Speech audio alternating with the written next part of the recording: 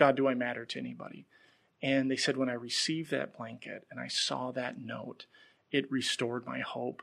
And that's one of the reasons why I'm at Feed My Starving Children, because I know that one meal in God's hand can make a tremendous difference. It can bring hope to that person that's wondering, do I matter? And we get this all the time. We say, why do people in Minnesota care about us?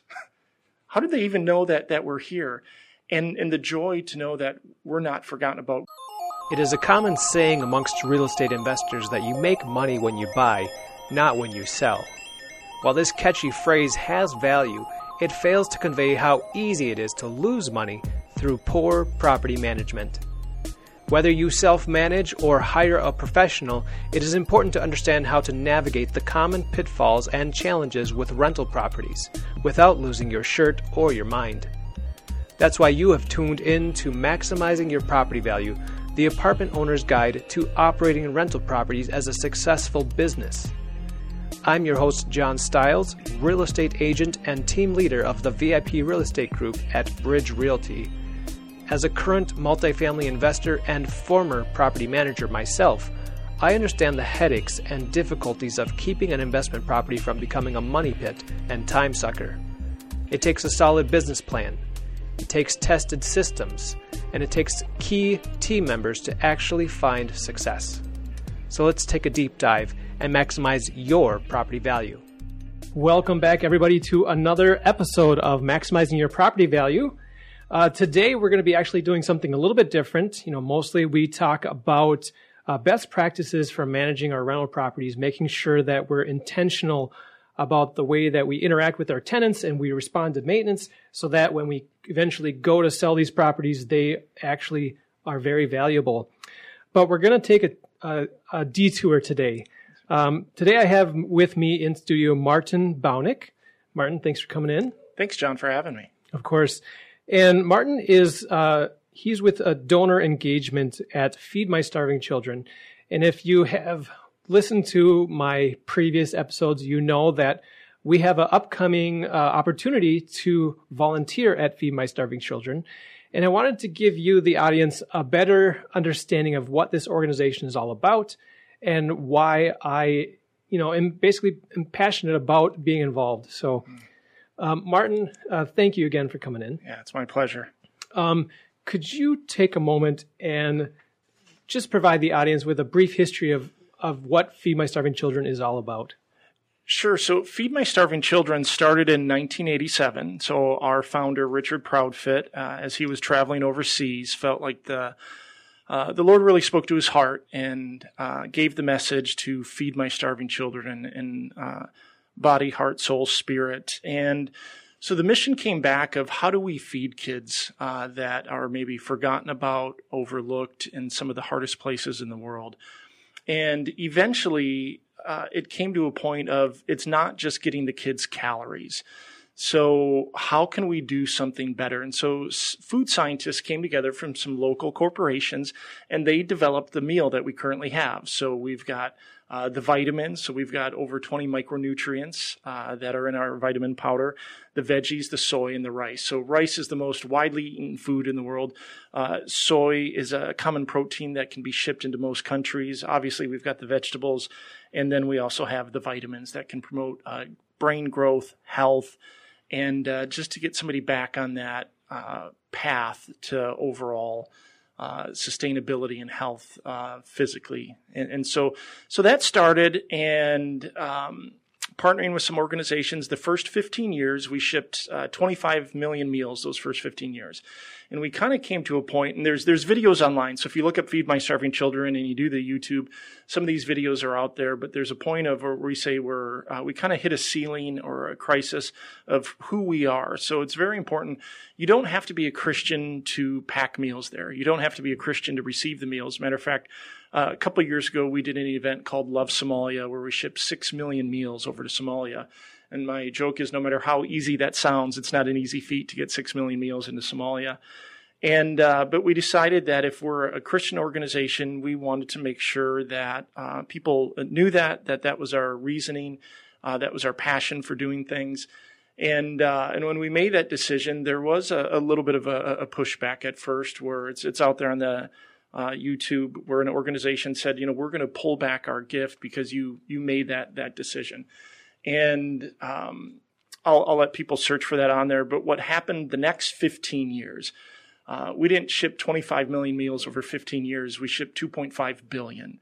And so from making that decision in 2003, 2004, we grew 40% year over year, even during the Great Recession. So the need for the need for the meals and the hunger related issues out there, they're a myriad, and so we're continuing to grow. And so we've grown from an organization, again, 25 million meals first 15 years, to now we're doing 365 million meals a year. So right now we feed over 1.1 million kids in over 70 different countries around the world. So we've just seen some tremendous growth, and we think favor. And so yeah, that's a little bit of the history of where we're at. Wow, that is impressive. And it's just kind of mind-boggling to think about hunger. Here in America, we have so much that it's so easy to forget about other places in the world that don't have. Yeah, so that's one of the challenges. How do you get somebody to see in a first world country the need in a third world country where decisions about hunger may be this? I have 5 children, and I'm going to choose 3 to eat and 2 won't eat. That's incomprehensible. But those are the decisions that mothers and fathers and grandparents all over the world are making. And the reasons for hunger-related issues can be very complicated. We're an apolitical organization. We, in one sense, don't deal with governments, and but there can be some complicated issues. And to give you an idea, in Eswatini, about 50% of the population is under the age of 14. And so you have grandparents that are raising 15 to 20 to 30 kids in a portion in a small village. And how do you feed them? How do you reach them? How do you train them up? And these are some of the questions we'll go through so that they don't have a food dependency. And so the solution to hunger, we can say, is simple, of getting a meal in there. But the process of getting that meal there, of working with the right partners, of understanding what's happening in that culture, that's the complicated part of the process. Yeah. And so talk to us a little bit about what areas do you deliver these meals to, and how do you make that decision? So we have a food application process. So a nonprofit that is embedded in a country. We're in 70 different countries around the world, and we say our food probably goes out further than that into more countries. But we have a process where our nonprofit partner is vetted. They have some things that they have to do to be able to guarantee that the food is delivered, that a certain percentage goes to children, and it's a high percentage. And you might say, well, I thought 100% goes to children. But if mom and dad are starving, it does no good just to feed the kids. So there are at times where mom and dad will receive the meal as well. And then they provide back stories and accounting on the different projects. And then we meet with our partners as well. We have partner meetings throughout the year. Okay. So that's kind of how you decide. So what area, name some of the countries or areas that... So Haiti receives the most meals, about 40% of our meals. So we're in Central America, we're in South America, we're in several different countries in Africa, we're in the Philippines. Like I said, so we've delivered meals into Somalia. We just got a shipment into South Sudan, and that was quite the process to get the meals into a war zone. I don't know what the stat is now, but I know 10 years ago when I was doing some work with another organization in South Sudan, there was 1.5 miles of paved road, and that was in the capital. So whenever it's rainy season or if anything happens, it's a tremendous difficulty to get food in there. So we were able to work with a partner that was shipping in a couple 100,000 meals, and I received an email from an organization that said, we have 455 kids and they're starving on the South Sudan border. And so that's the pressure sometimes, or maybe pressure is not the right word, but those are the decisions internally that we have to make or decide. who do we feed? How do we allocate? Because we don't have unlimited resources. So how do we allocate these meals? And so another orphanage receiving meals, working with another partner, said, we want to ship these 30,000 meals extra that we have to them, and to get the message back, to hear and to see the pictures of 455 orphans that were starving, to see them opening up the packages of food. I talked to one person. I said, what does it mean to receive this food to you? And I haven't done the calculation yet on this, but I wanted to. They said, to us, these are like bags of gold. And I thought, each bag costs about $1.50, just a little less, and there's 6 meals in a bag. And so that $1.50 to that person who's starving, they relate it to a bag of gold. Yeah, again, for us in the United States, where we don't think twice about where we're going to get our next meal, the idea of not knowing or maybe even knowing that there's no option, it's huge. Yeah, in some places there's no local store to go to. Sometimes the answer will be, well, let's teach people how to farm. And one conversation that I heard from somebody in Haiti, they said this: where do you buy your tomatoes? Where do you buy your groceries? I said, do you farm them all? And the answer was no. And the gentleman said, well, we don't want to farm either. We're not farmers. We used to work in the hospitality industry. And so we have to be careful that as an organization, my point in that story is that we don't come in to different countries and to different cultures and say, we have the answer.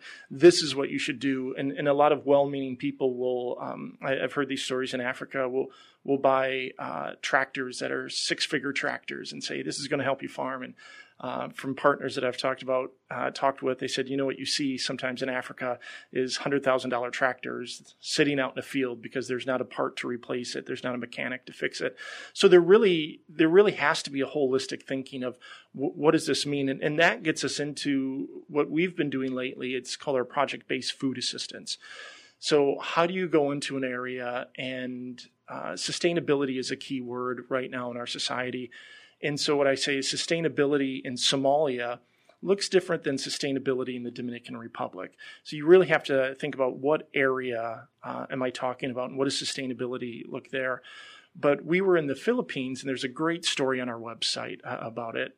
We went into the Philippines, went into an island, Marinduque, where we think the malnutrition rate was anywhere, I'll give a wider range, but 24 to 28%. And it dropped tremendously.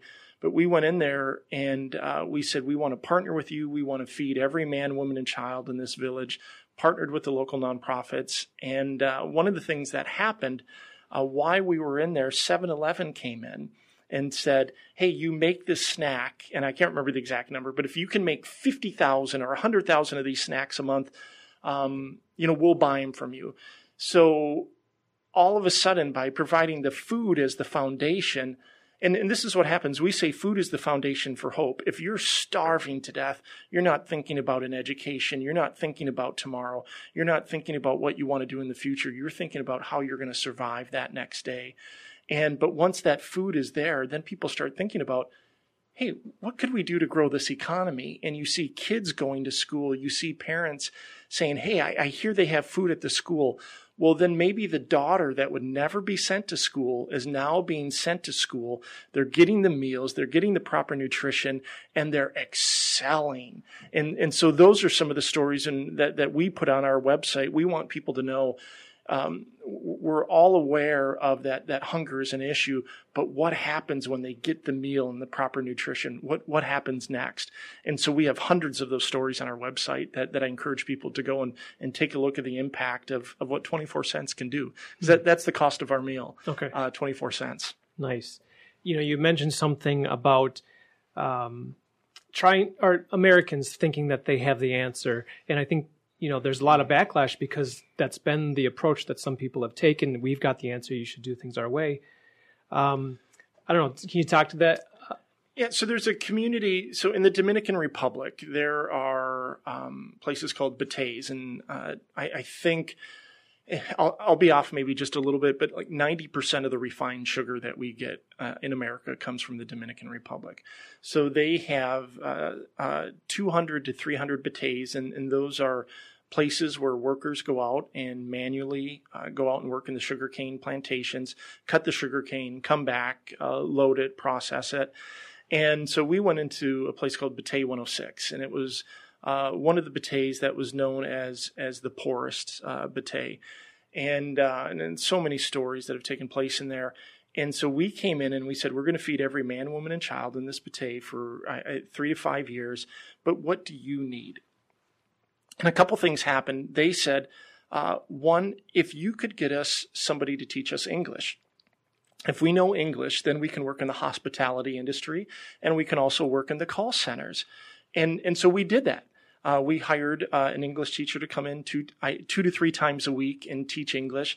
And so what we're doing is then we're providing an on-ramp out of the batey as well, because we've provided a skill. A second one that somebody said is cooking classes. And I don't know if we still have it or not, but we used to have a cookbook. And all around the world, people would add different things to our meals and some different recipes. But what they said is, again, if we learn the skill of cooking, then we can get a job in the hospitality industry. So those are some things we provided. Another one was we would like electricity. Well, we're Feed My Starving Children. I always say this, we're a widget factory that still makes widgets. That's what we do. That's what we maintain. And we feed 1 million kids every single day. We don't do electricity. But within 6 months of us being there, that batey had electricity. And we can't pinpoint it and say that was because of us. But what happens is when you get into a community and hope begins to spring forth, and kids in that community, and it's so great. I've seen pictures before and videos of when we first went in the community, and it's not like it is today. When you pull up in a bus and you get out, you see dozens of kids smiling, running up, and wanting to play basketball, wanting to do different things because they have the energy to do that.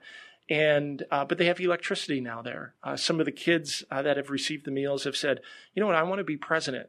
You know, that's my goal. And they never had that hope before. As a matter of fact, we do an event called Pack at the Park, where we partner with the Minnesota Twins. They allow us to use Target Field.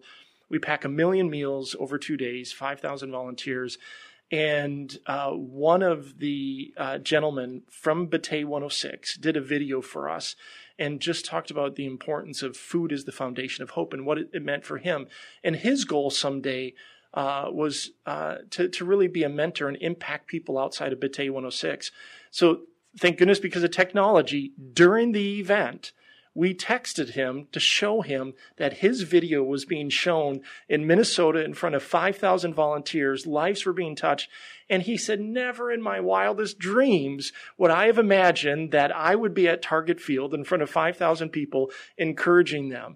And but he wasn't there 5 years ago. And that's not what he was thinking about. I just want to mention one more thing about the Batey 106. So I have the same questions as everybody else, and there's other partners, nonprofits that we work with. So what happens is we receive donations, we turn that into meals, volunteers pack it, and then we give that food away. To vetted partners. So we've got great partners all over the world. And one of our partners, Samaritan's Hospital in the Dominican Republic, and I can't remember the exact number, but several containers that go out to them. And I said, what does it mean to you that you receive this food? And their response to me was, well, we used to do our best to go in and to feed people in this village. Now that or in the Batey, now that we don't have to spend money on that, we're using that money to train nurses to send them into the bateys because people can't make it to the hospital to do basic health care and to do assessments that if they need to go to the hospital. And not only that, we're going through the process of building homes. So he said, if it wasn't for the meal, we wouldn't be able to train the nurses and we wouldn't be able to build homes. And I really walked away personally, I'm like, wow, firsthand to see that ripple effect of here's a meal, but it's training a nurse and it's building a home. Mm-hmm. And a lot of times we don't think that when we go in and we're packing, but that's what's happening all over the world. There's a ripple effect with our partners. Yeah. Well, I really appreciate what you said about asking the people that are receiving this gift what they need and what they want, because they know better than we ever could what that is. And at the same time, the whole idea that your organization leads with food, because if you don't have that basic necessity, it's so hard to do anything else. Yeah, people, I think about a time when I say hunger, it really is hard for us to understand, hunger here. And one of the questions, we talk about is what do we do here in the United States? I think, if I remember correctly, we have shipped 80 boxes of food to food shelves around the United States, and we've responded to some of the hurricanes and different things that have happened. And we don't want to see people hungry anywhere in the world. And so I'm very careful how I answer this question. But when you look at the top 10, the top 20, the top 50, and the list just came out the other day, the top 119 countries that suffer with food insecurity, the United States isn't on that list. I think it's Singapore, the United States, the United Kingdom, and Ireland that rate in the top 4 for food security. So we have access to food. Food is out there and available. And it's kind of the decision, like any business or nonprofit, where do I put my resources? Where, not trying to be all things to all people. So it's our goal to go to the least of these in places where they don't have that option to even grow the food. So right now they're saying in Somalia that 1 to 1.5 million people may die this year because of the droughts that are there. We don't see it on the news. It's not in the news cycle, but we see it. And we want to do our best to feed as many people as we can in areas like that. Yep. I know that so many people here think, well, we've got a lot of needs. We've got people they don't have housing. There's all sorts of issues here. But like you said, you can't do everything. And so it's you've selected this as your focus, and you're working towards it. So that's great. And I would add to that, we really believe that giving begets giving. So one of the things that we did, our board came together, and we do an event called Better Together. So we believe that giving begets giving. And we partnered with Minnesota Teen Challenge and Union Gospel Mission. And we went to the Minnesota State Fairgrounds, packed a whole lot of meals, and then everything that came in, we split it 3 ways among those organizations. And so to be able to, it's an event that as nonprofits that we can come together, that we can work together. And it's our way of giving to people in the local community here as well. Nice. So one of the things that's unique about Feed My Starving Children is the number of volunteers that you use to actually pack the meals. Yes. So first of all, why do you use volunteers instead of just having a normal factory that packs food? Yeah, that's a great question. And so one of the questions I asked is, how did it start out when I joined the organization? And I think somewhere, and I mentioned this earlier, in Rogers, the original founder, I think they did put together a machine to do that. And I don't think it was ever used. But one of the things, people want to be involved in the process. And I would say now more than ever. I think donors today are smarter than they've ever been. They'll take a look at, I see one of the things we just received yesterday to answer your question as a whole. So Charity Navigator rates, I think it's over 8,000 nonprofits in the United States. And so we just received for the 15th year in a row the highest rating from Charity Navigator, and they said it puts you in the top 1% of all charities that we rate. So everything around Feed My Starving Children is 24 cents. And do I need to make that copy? Do I need to drive there? There was a conversation. Last year was a tough winter, and so our parking lot. So we're gonna have about 1.3 million volunteers. I don't know where that puts us, but I know that puts us in the top 10 for volunteer organizations in America. We have 3 sites here, 3 in Illinois, 1 in Mesa, 1 in Dallas, and we do mobile packs in 38 different states around the United States, where we'll come out to a business, a church, an organization, and we'll pack on site. We haven't packed in Alaska, and we haven't packed in Hawaii yet. But people want to be involved in that process. So there's something that happens when our hands touch the instruments that are touching the food, and it goes from your hands to your heart. And people enjoy. And if you've ever, I know you said you've been out packing, but feeding kids is a lot of fun. And you see people coming in and they pack the meals and they listen to the music and they see the impact that they have in that time. And it's a rarity that you don't see a smile on there. And I think it's some of those stories that happen in the volunteer experience as well. And I personally say this. A machine doesn't care about the kids receiving the meals. A machine doesn't pray over the meals. A machine doesn't go out and encourage other people to do that, although I'm sure that's probably coming with AI. But there's so many things that a machine can't do that when people experience that process, it's one of my great joys to see them leaving the packing room with a smile. And I hear this again and again and again. Boy, was that fun. Boy, feeding kids is fun. I want to come back. I want to do that. I want to share that with somebody else. And you just don't get that process with the machine, that experience, I should say. Yeah. Well, I can probably tell you that I probably wouldn't know about Feed My Starving Children had it not been for the volunteer involvement. Because I don't remember exactly when, but at some point I packed meals, or I heard about people packing meals, and then eventually I got involved. And yeah, now I have experienced what you do. I've been there at the location. I don't know what you call it, but and so it's just made a huger impact on myself and encouraged me to get other people involved, which is exactly what I'm doing here. So. And what a blessing. And since I've been there are some people, we do competitive packs. And if you've ever been in the packing room, you again, assemble the bag, and there's some people that they practice with the bag with one hand, that they can get it under the funnel, and they have another bag in another hand. And I got put on a competitive team, and I was tired afterwards. But there are just some people that are just so passionate about it. And there's many different jobs in that area in the packing room. So I appreciate you, again, coming out and feeding kids. Yep. So besides volunteering to pack the food, what are other ways that people could get involved if they want to do more? Yeah, so there's a lot. And one is we started, I think it was 8 years ago now, a retail store. And so I always tell people at their Christmas shopping, all the items made in the retail store are made by artisans that have received food at one point in time or another. And it provides, and we can talk about this later, but the sustainability in that area and what that means, and it helps provide meals as well.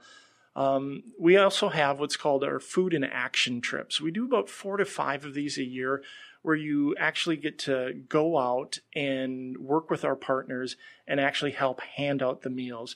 Those are life-changing, especially when you've been in the packing room, you've assembled the meals, and we've seen this where somebody has packed meals, we'll say at our Coon Rapids location.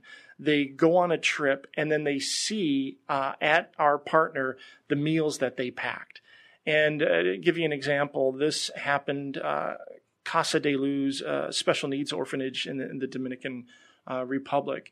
People on the trip that were there helped pack in the Coon Rapids location and saw boxes from the Coon Rapids location. And then to see the meals being passed out to the kids there. And many people don't know this, but we actually have several different meal types. We've got our basic meal with the rice formula. We have one for toddlers, 6 months to 12 months, that can't chew the rice. So it's a potato formula. And one of my favorite that we do is also 85% of the diseases in third world countries are waterborne illness diseases. So if I'm giving you food and you're impacted by that, it's going to do no good. You have to stop the symptoms. So we developed a formula that treats the symptoms of waterborne diseases to stop the diarrhea and vomiting, to get them back on the road to health.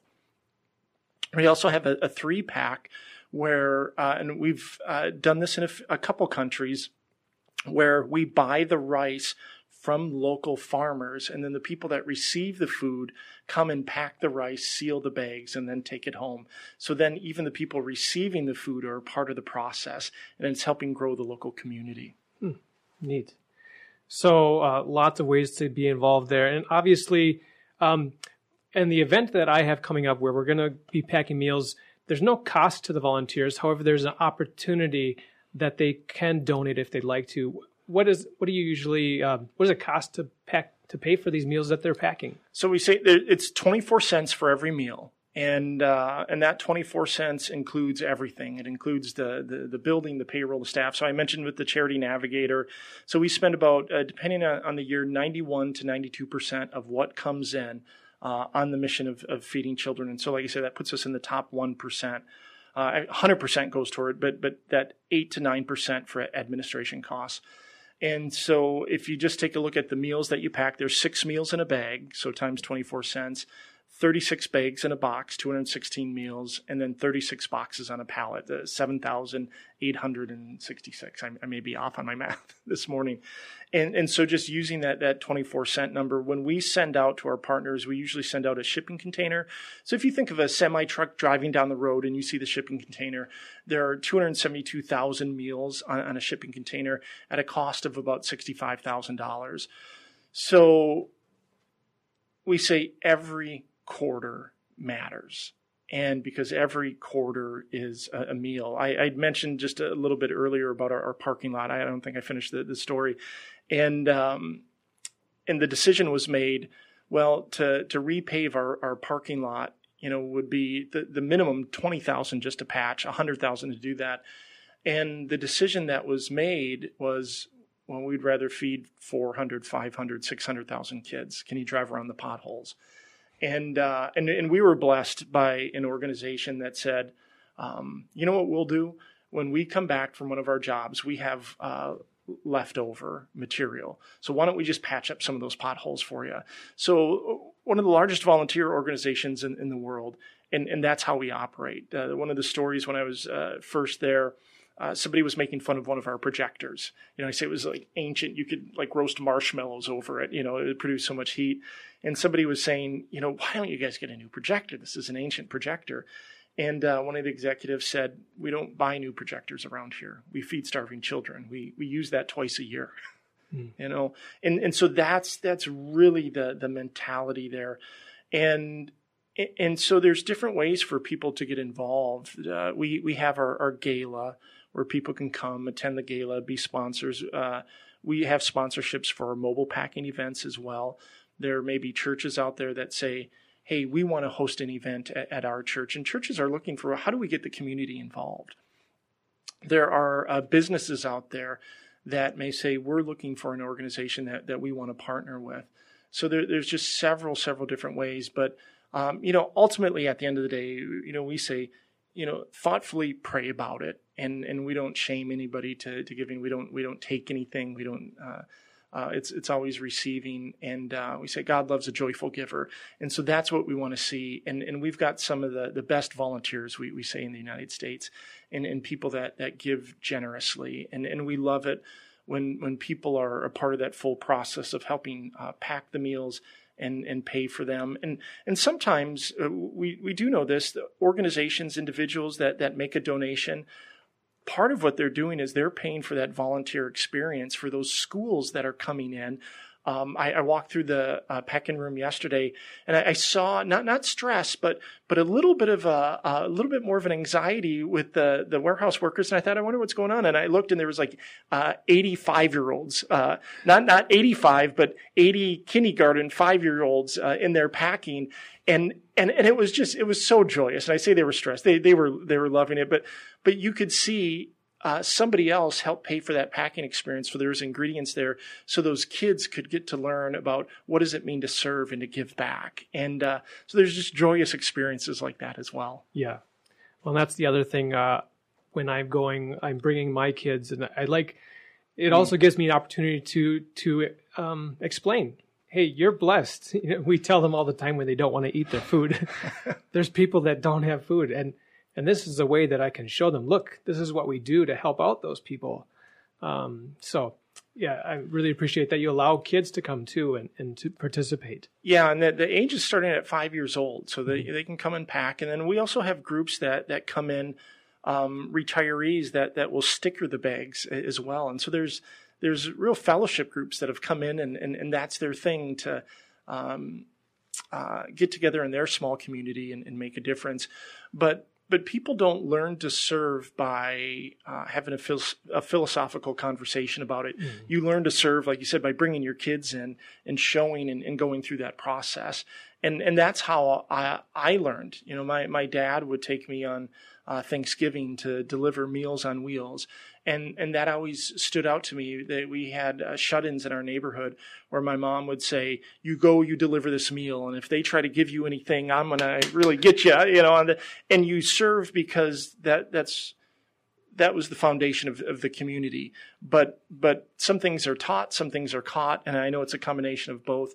But really going out there, having the kids experience it, and the kids bring a lot of joy as well. Yep. I'm amazed. If I'm ever tired, I just go down to the packing room and I listen to people sing and dance and everything. I spend 2 minutes in there and I say, I'm ready to go the rest of the day.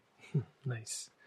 Well, I think that's a good place to kind of wrap things up. Any last bits of information that you can share with the audience, just to share who Feed My Starving Children is? Yeah, I would say just again, we are passionate about feeding children. Every decision that we make is based off of that. The volunteer experience is so important to what we do, because some people have a misunderstanding of what's a nonprofit.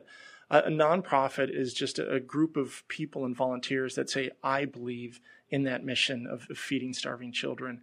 And the impact, and we could spend all day here telling story after story after story of the impact of the food. And that's where I encourage people to go to our website to take a look at that.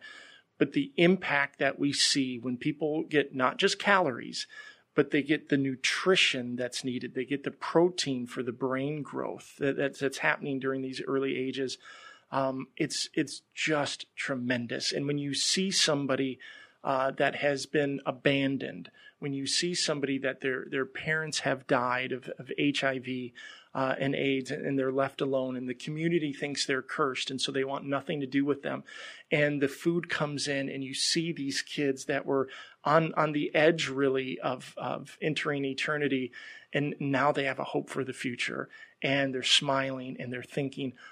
And here's what I'd want people to know: the people that receive the food are so grateful. And many of them think, how can I give back now? What can I do for society? And we hear these stories again and again. And so I just want to thank your audience, to thank you for coming out and packing. Thank you for having us here just to tell the story of Feed My Starving Children. And we're so grateful for everybody that comes and is a part of the process. And if they haven't packed yet, I encourage you to come out and pack. And it's a process that you won't soon forget. Yep, for sure. And I just appreciate the audience kind of listening to something a little bit different than we normally talk about. But, hopefully this was helpful for you to understand why I'm encouraging you to come pack at Feed My Starving Children at the date coming up. You can just look in the show notes is where you'll see the link to sign up and become a part of this packing event. And Martin, before I let you go, I have a routine of asking all my guests a couple of closing questions. Sure. So these weren't on the ones I gave you. But I think you'll do great. So number one is, why do you get up in the morning? Several reasons. I'll give one meaningful story, kind of funny. I say, so I'm 47 years old. And my wife, I won't say her age because she might listen to this broadcast, but she's younger than I am. And we were driving in a car, and she went to hold my hand. And I said, oh, no, I was cleaning. I'm probably in trouble. And I said, am I in trouble? And she said, no, you're not in trouble. And I said, did I throw something out? And she said, no, you didn't throw something out. So I was like, well, I'm not in trouble. I didn't throw something out. What could it be? And I looked, I said, you're not pregnant, are you? And she said, yes. And a joy of joy. We have one daughter who's 14, and so 14 years in between. And we've got a little 1-year-old right now that is just, along with my other daughter, just joy of our lives. And to be able to get up every day and to see her and realize there's a responsibility of mentoring and growing and raising her in the right ways. But I always say this about being at Feed My Starving Children.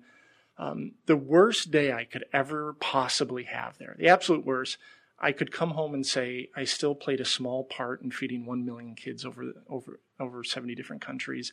And so it's such a joy every day to go in and to know that with yourself coming out to pack and everybody, we get to play that small part in making a big impact. So that it really does, one of the reasons why I get up. Nice. My second question is, what's a person or event in your history that was kind of monumental in changing and creating who you are today? So this is outside of Feed My Starving Children. So I managed several call centers across the United States from 1998 to 2002, 2003. I was selected as the top employee organization of 5,000 people, and really on a fast track for a vice president position. And I really felt like God was calling me to something different.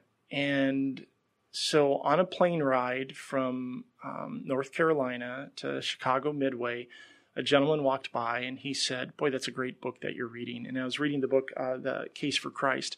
And I thought, I bet you he's a pastor. So I always tell people, be careful of this. So I chased him down in Midway. Be careful about chasing people in Midway Airport.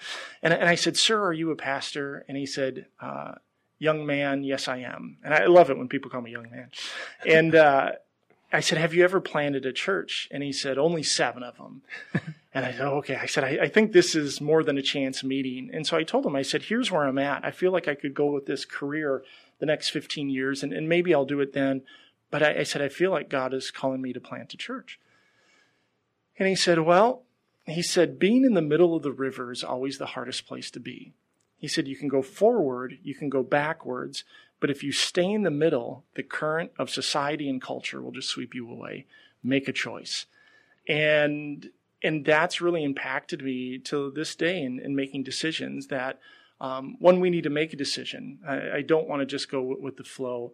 And he never said you'll make the right choice. You know, we talked about you could make the wrong choice. You could have missed hearing, but what do you do then? And but he said, don't stay in that middle of the river. And so that's one thing. The other, do we have a quick couple minutes? Sure. Go ahead. I think one of the other things that really impacted me was what I've seen over time, what one meal, what one blanket, what one thing could do.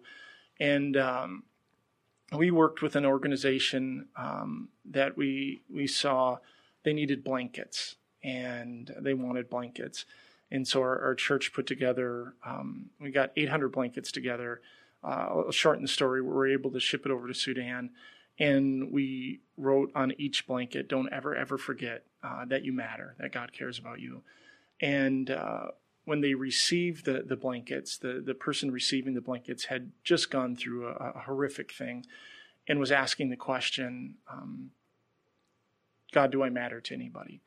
And they said, when I received that blanket and I saw that note, it restored my hope. And that's one of the reasons why I'm at Feed My Starving Children, because I know that one meal in God's hand can make a tremendous difference. It can bring hope to that person that's wondering, do I matter? And we get this all the time. We say, why do people in Minnesota care about us? How do they even know that we're here? And the joy to know that we're not forgotten about. We're in a project in Jeremy, Haiti. I'll narrow it down that far.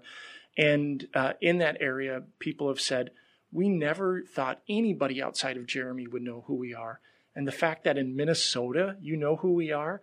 And isn't that what we all want? We want to be known. We want to know that we're needed. We want to know that we matter to people. So I kind of went on a little bit, actually. That's right. Just a last thing here would be, what's the best way for people to get in touch with you, or to maybe even sign up for their own packing event? Yeah, so the best thing to do is go to our website, fmsc.org, and right up on the top, there's 2 ways. There's 2 buttons, one to volunteer. It'll show you the different shifts that we have available. We're open Monday through Saturday. I have different shifts going on at different locations.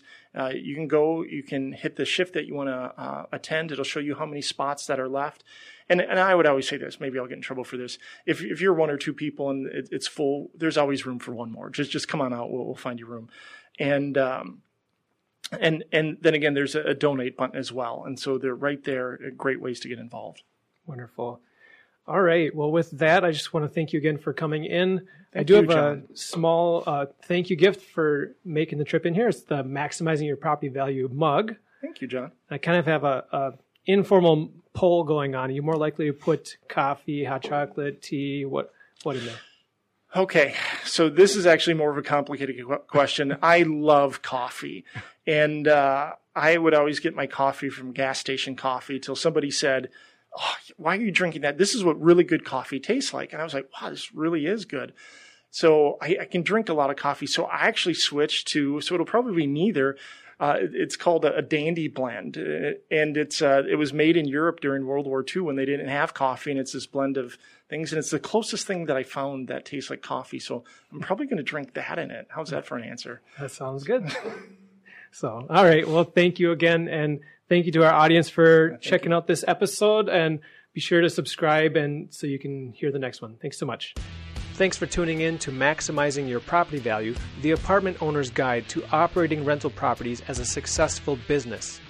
If you're considering scaling up, downsizing, or right-sizing your real estate investment portfolio, it's important to know how to determine your property's value in today's market.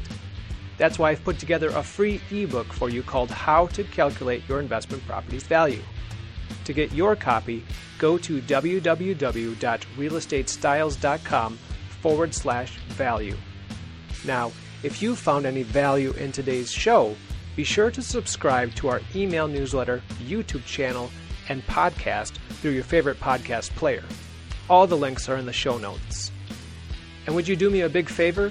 Help me get the word out about this show by sharing with your friends on Facebook and LinkedIn. And lastly, we appreciate your 5-star rating on iTunes. I really appreciate you and wish you the best in your real estate investing career. Signing off, I'm John Stiles with Bridge Realty. Make it a great day.